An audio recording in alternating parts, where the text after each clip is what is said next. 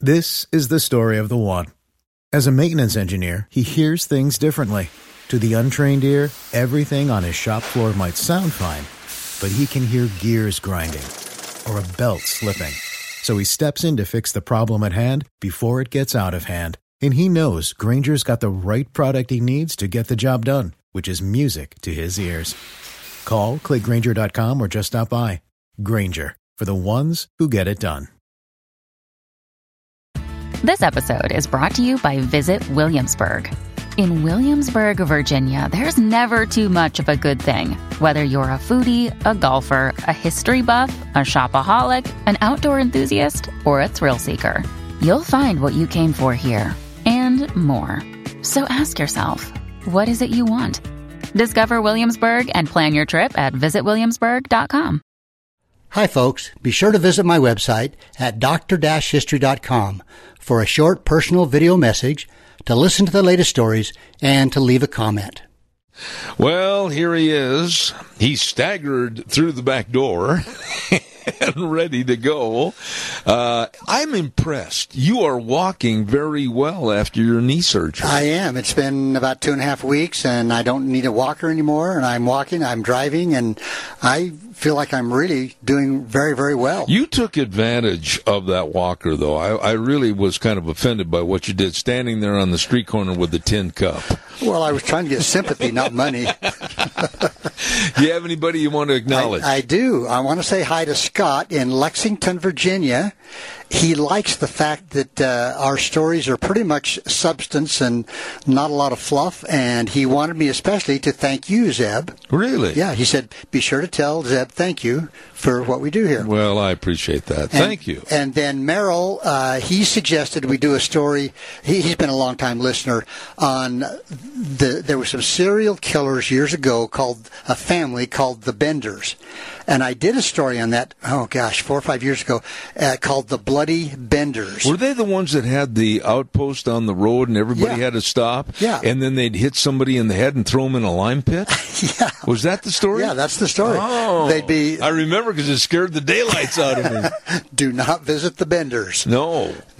So anyway, thanks, Merrill. Is that what it meant when it said you're going to go out on the weekend and have a bender and you never come home? I don't know. Okay. Maybe that's where it came from. Well, so today I'm going to talk about river boats on the Missouri River. On the Missouri? Yeah, on the Missouri. We've talked about them on the Mississippi and riverboats out west, around San Francisco area. But so as a veteran traveler on the treacherous Missouri River, the stern-wheeled steamboat, the Montana, had survived a lot of dangerous things.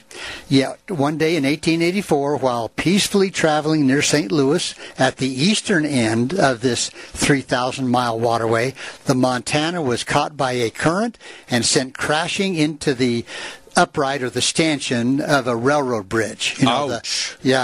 And one of, there's quite a few of these bridges that did span the Missouri River. So you had to make sure you didn't run into parts of the bridge. But anyway, it ran into it, and that reminds me of a question I was going to ask you on a previous program. Okay. The bridging of these rivers back in the 1800s and 1900s. Right. Wow, that must have been tough without the equipment that we have today. Yeah, I can't imagine how they even did that. I mean, it's just amazing. And a train bridge, Zeb. Yeah. I mean, to carry tons and tons and tons of weight. But by this time, there were probably 3 actual, including the transcontinental, that were going across these rivers. So by now, in 1884, there were several that were going across these. But anyway. So it hit the bridge, and some of the cargo was saved, but the old boat settled into the muck of the river's bed, and the Montana had made its final voyage. And the death of the Montana, again, this is 1884, kind of symbolized the end of an era of the river boats. That was about the end. But for traders and settlers, soldiers and prospectors, preachers and gamblers, the Missouri River had long been the way to the west. And since the first paddle wheel voyage on the river in May of 1819, when the little steamboat, the Independence, went 250 miles upriver with a cargo of flour, sugar, iron castings, and whiskey, some 700 different paddle wheelers had worked the Missouri. Wow. And of those, about 300 fell victim to a whole bunch of calamities. So almost half of them, Zeb, impaled by snags, consumed by fire, crushed by ice, battered by violent winds, and not the least, being blown to smithereens by a boiler explosion. You know, you said fire. Were these old steamboats, were they really susceptible? Oh, yeah, wood. You know, they're all wood, pretty much. Yeah. So if they caught fire, they were pretty much done. They were toast. Yeah, literally. But, you know, actually, since the profit of a single voyage might repay the entire cost of a vessel, the traffic continued until at last the steamboat, again, was overtaken by the railroads. Now, even in the early 1860s, the notion that a railroad might soon cross the country seemed fantastic. Nobody thought that could ever happen. Yet before the end of the decade, it had been done. You had these rock climbing surveyors, you had Irish construction workers, Chinese engineers, corporate promoters, and by the time the Montana met its end, there were 3 railroad lines crossing the continent by then. Really? Yeah. Now, by then, the steamboats had all but vanished in 1880. Now, some river cities still maintained the illusion of growth. That year, 30 million tons of freight had been landed at Fort Benton, a booming river city on the Montana Territory, only 200 miles from the Rocky Mountains, and that's as close as they could get west from the east. It was Fort Benton. And so only 200 miles from the Rockies. But a mere decade later, the last packet departed from Fort Benton, and so that was the end of that. But the Missouri River was a great watercourse of the prairies, and it was called the Big Muddy. And there was an old saying that it was too thick to drink and too thin to plow. Now, I thought the Big Muddy was the Mississippi. Well, no, they refer to the Missouri as the Big Muddy. I didn't know that. Yeah. So, and it's the longest river on the North American continent. It's longer than the Mississippi. Where does it stem from and to? It comes off the Mississippi, just north of St. Louis. Okay. So, and then goes, of course, clear up to Montana. Really? So it's the longest river on the North American continent. Wow. But it's a broad, dangerous stream. It's swept from sources on the Continental Divide to junction with the Mississippi 23 miles north of St. Louis. The Big Muddy enclosed a system of tributaries that watered more than 500,000 square miles of the Dakotas, Nebraska, Montana, Wyoming, and Colorado. So water coming from all those states combined to form the Missouri River. Wow. So the Missouri River rose twice a year. One period of high water began in April, when spring rains and prairie snowmelt often drowned the main valley under endless rushing brown water. The second time occurred in May or June, when the sun began melting the snow fields of the Rockies and littering sandbars in low water with thousands of uprooted trees that were released when the water level climbed. And here's what one guy said: "I have seen nothing more frightful," and this was a French explorer in 1673, "I've seen nothing more frightful, a mass of large trees enter with branches interlocked, a floating island. We could not without great danger expose ourselves to pass across."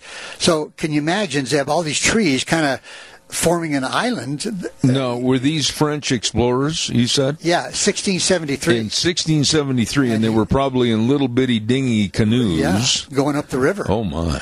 Now, worse yet was a submarine forest of trees that grew waterlogged. They sank at the heavy root end and hung in the river to form a hidden danger that could tear the bottom out of the hull of the boat in just seconds. I mean, if you hit that, you were pretty much done. Yeah. Now, each year, lots of steamboats found themselves on these snags and sank in the narrow channels at river bends, and they actually became a danger themselves. How did they ever clean it up? They didn't. I mean, there were these skeletons of boats that were just, sitting. Still there today. Well, I don't know about today. I'm guessing that maybe most of those have been cleaned up by now, I would think. Another day is here, and you're ready for it. What to wear? Check. Breakfast, lunch, and dinner? Check. Planning for what's next and how to save for it? That's where Bank of America can help. For your financial to-dos, Bank of America has experts ready to help get you closer to your goals. Get started at one of our local financial centers or 24/7 in our mobile banking app. Find a location near you at bankofamerica.com/talktous. What would you like the power to do? Mobile banking requires downloading the app and is only available for select devices. Message and data rates may apply. Bank of America N.A., member FDIC. Hey, it's Ryan Reynolds, and I'm here with Keith, co-star of my upcoming film, If, only in theaters May 17th. Do you want to tell people the big news? All right, I'll do it. Sign up now and you'll get unlimited for $15 a month and 6 months of Paramount Plus Essential Plan on us. MintMobile.com/switch. Upfront payment of $45 equivalent to $15 per month. Unlimited over 40 gigabytes per month. Face lower speeds. Videos at 480p. Active Mint customers by 531.24 get 6 months of Paramount Plus Essential Plan. Auto renews after 6 months. Offer ends May 31st, 2024. Separate Paramount Plus registration required. Terms and conditions apply if rated PG.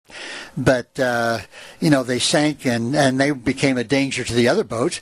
But the river not only sent steamers to the bottom, but it filled their holds with mud and sand so fast that they couldn't retrieve the gear or the machinery or try to raise the boat. How deep a river was it at certain points? Well, the Missouri actually was very shallow in a lot of places, very shallow.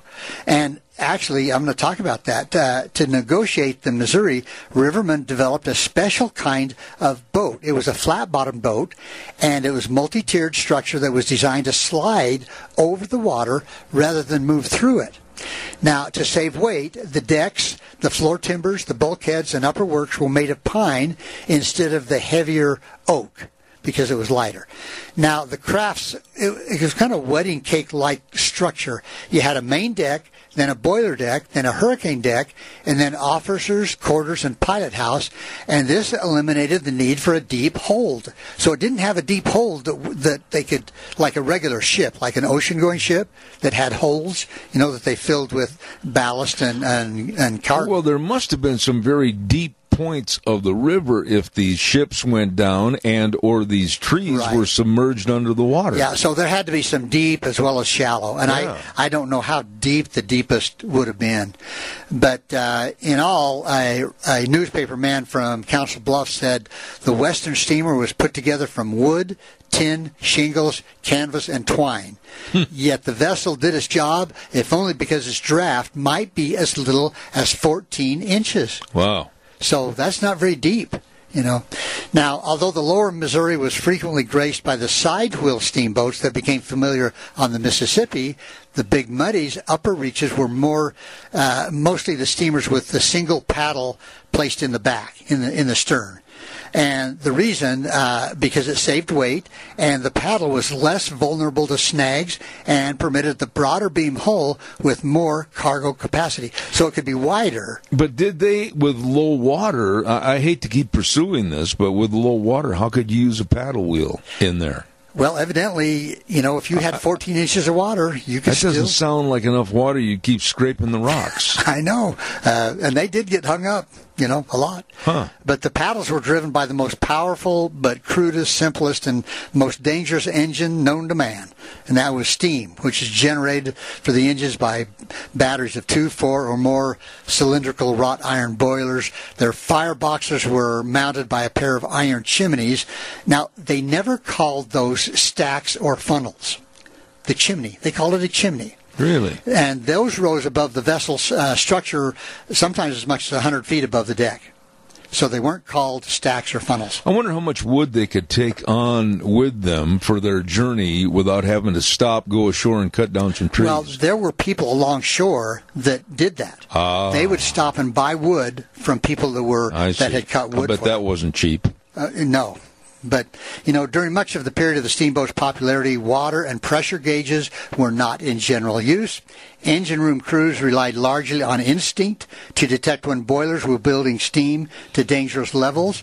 Coupled with this, the tendency of pilots to call for more boiler pressure whenever trouble lay ahead. As Riverman put that, there was nothing like, quote, a wad of steam to get a boat through rapids or propel it across a sandbar. Well, as a result, Missouri River boats blew up by the dozens. Really? The tragedy of the paddle wheeler, the Saluda, which produced perhaps the loudest and certainly the most deadly bang of them all. And I'm going to talk about that. Now, when they blew up, I hate to sound facetious about this, but when they blew up, was there any warning? I mean, did the crew, or were the crew lost and everybody died, or what? No, there was no warning. It was just, boom, it was done. Toast. Yeah. And so the Saluda, this occurred during the spring flood of 1852 when the river fed all this ice, which littered like a torrent down a channel. Oh, so boy. You don't think about ice coming down as being a danger, but it was. And so the boats used to skirt a wide promontory above Lexington, Missouri. Now, on April 7th, Captain Francis Belt fired the Saluda hard, but the boat's power plant was simply incapable of coping with this fast-moving river. It couldn't make headway. Well, time and again, so the Saluda tried, but it hung up in the current and was washed back to shore. Finally, Captain Belt fell back on, and he tied up next to Lexington, right there at the wharf, okay? Now, after another failed attempt, Belt walked into the engine room early on Good Friday, April 9th, and demanded to know how much more pressure the boat's boilers would stand. Quote, "Not a pound more than she's carrying now," replied the second mate. Well, Captain Belt ordered water injection shut off and the safety valve locked it down, and he said, quote, fill her fireboxes up, he ordered. "I want more steam. I'm going to round that point or blow her to heck trying."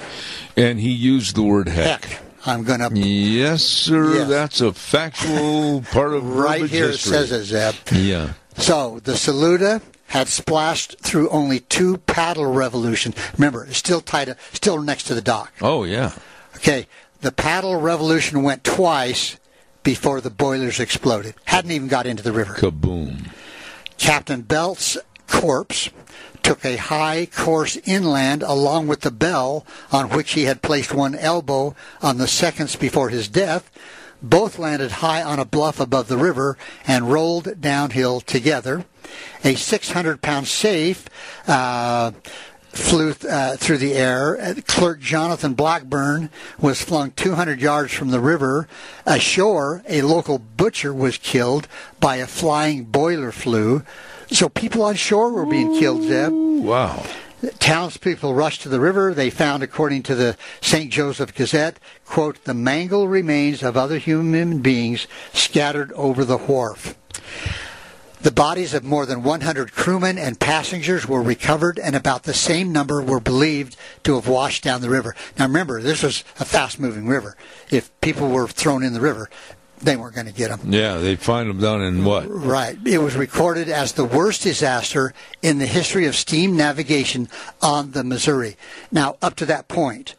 Now, there was another one that I've talked about, and we might talk about that another time. The worst on the Mississippi was in 1865, a riverboat called the Sultana. I've heard about that. Yeah, and there were, I think, almost 1,200 that died in that one, and that's another story for another time. 1,200 people on a riverboat. Yeah, there's Boom. a whole story behind Boom. that, too. Yeah. Now, for the crews who manned the steamboats, there was little time to enjoy the scenery on the way to such upper Missouri towns like Sioux City, Yankton, Bismarck, and Fort Benton. On the whole, the rivermen fit the description offered by an 1838 government report as, quote, "roughnecks of coarse habit, recklessness, and uneducated mind." Sounds like a radio station crew. The roustabouts, now they were called roosters. I didn't know The that. crewmen. Really? They were called roosters, as they were called, and they led a pretty harsh and exhausting life. Firemen stood 4-hour watches, but deckhands remained on call day and night. They slept whenever they could grab a few minutes and were expected to carry cordwood, bales, and crates at a run over narrow limber gangplanks that were often slippery with rain or ice. You'll like this, Zeb. The crew's food was frequently not very tasty. Well, imagine that. Though on the bigger boats, Ed, this is good. Sometimes they were served pans of passenger leavings, which they scooped up with their hands, and they called this grub pile. Wait a minute. They were fed what was left on the plates? Yes, they was scraped into a pan, and they would eat it You with. always do that before lunch. Just before lunch. Yeah. Now, roosters, often in pre-Civil War days, were slaves whose owners actually charged wages for them. German immigrants were next in dependability. Missouri farm boys were thought to be too independent. Irishmen were scorned as being of little account. "Oh, heck," cried one pilot. continuing to steam even after being informed that a deckhand had fallen overboard. It's only an Irishman. Oh, my. So he didn't even slow down. And he said, oh, heck. He said, oh, heck. I see. Yeah. Now, overseeing the work of his crewmen was the least of the many responsibilities that fell to the Missouri pilot. In the words of an experienced riverman, a pilot had to, quote, know the river as a schoolboy knows a path to the schoolhouse, upside down, endways, inside, outside, and crossways. Now, remember this, Zeb, there were no buoys, beacons, or maps to go by.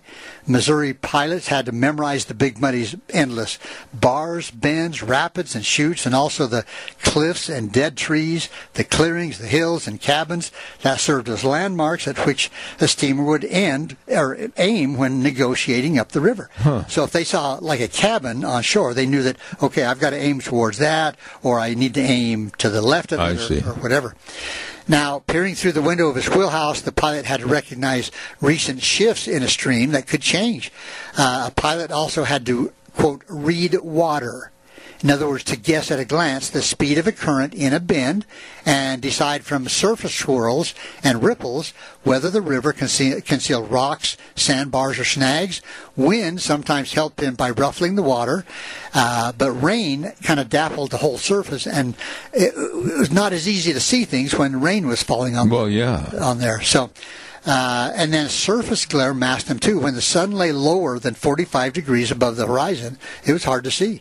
So now drifting ice, I mentioned that, was another menace, although every captain did his best to get back downstream by late autumn, and owners usually delayed upstream voyages until the worst of the river's winter had washed downstream. Sounds to me like it would have been much more efficient to put all the goods and services on a wagon.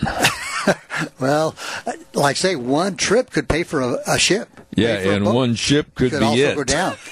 Now, an entire fleet of steamboats was ground to kindling at St. Louis during the Great Ice Gorge of 1856. Quote, rising water broke the solid, heavy ice near the city in late February, piled huge sections of it into huge, noisy hills and ridges, and moved these grinding masses slowly downstream along with every conceivable object they encountered. Dozens of boats were ripped from their moorings at the St. Louis levee, then solid with steamers for 20 blocks. In other words, it became just a mass of boats, ice, and debris. You've only got 1 minute. Okay. Well, if the steamboat faced a list of obstacles, it often managed to endure the worst the Missouri had to offer. For decades, boats multiplied faster than they went down. In 1859 alone, there were more than 100 vessels on the river. Anyway, the captains learned the fundamentals of their craft as lowly deckhands. Sometimes it took them as long as 5 years to become good enough to become a captain. I was just going to ask that. I mean, now Mark Twain became a captain. Yeah, that's right. And, in fact, he talked his younger brother into being a deckhand on another boat, which had an explosion and actually killed his brother. Really? Yeah, Mark Twain's. I'll be darned. Well, there you go with what seems like an exercise in futility, trying to run a steamboat down the Missouri. You know, I might continue this next year because I've got more information about some of the captains. Next week would be better than next year. Some of the captains. Yeah, you said next year. Next week. Did I say next year? Yes, you did. Well, I'm in a hurry. So am I. Okay. I hate to leave, but thank you. You bet. That was really interesting. Now, the Missouri flows in a different direction, doesn't it? That all goes to the Gulf of Mexico. Yeah. Yeah. Okay. So when you get up in Montana on the Continental Divide, everything on the east side goes down that way. There you go. Yeah. Well, you better know your boats. You better know which one to get on. Okay. Or not. Ladies and gentlemen, Dr. History, a great, great guy, and we're really appreciative of the time and effort he puts into his programs. Thank you, Dr. History.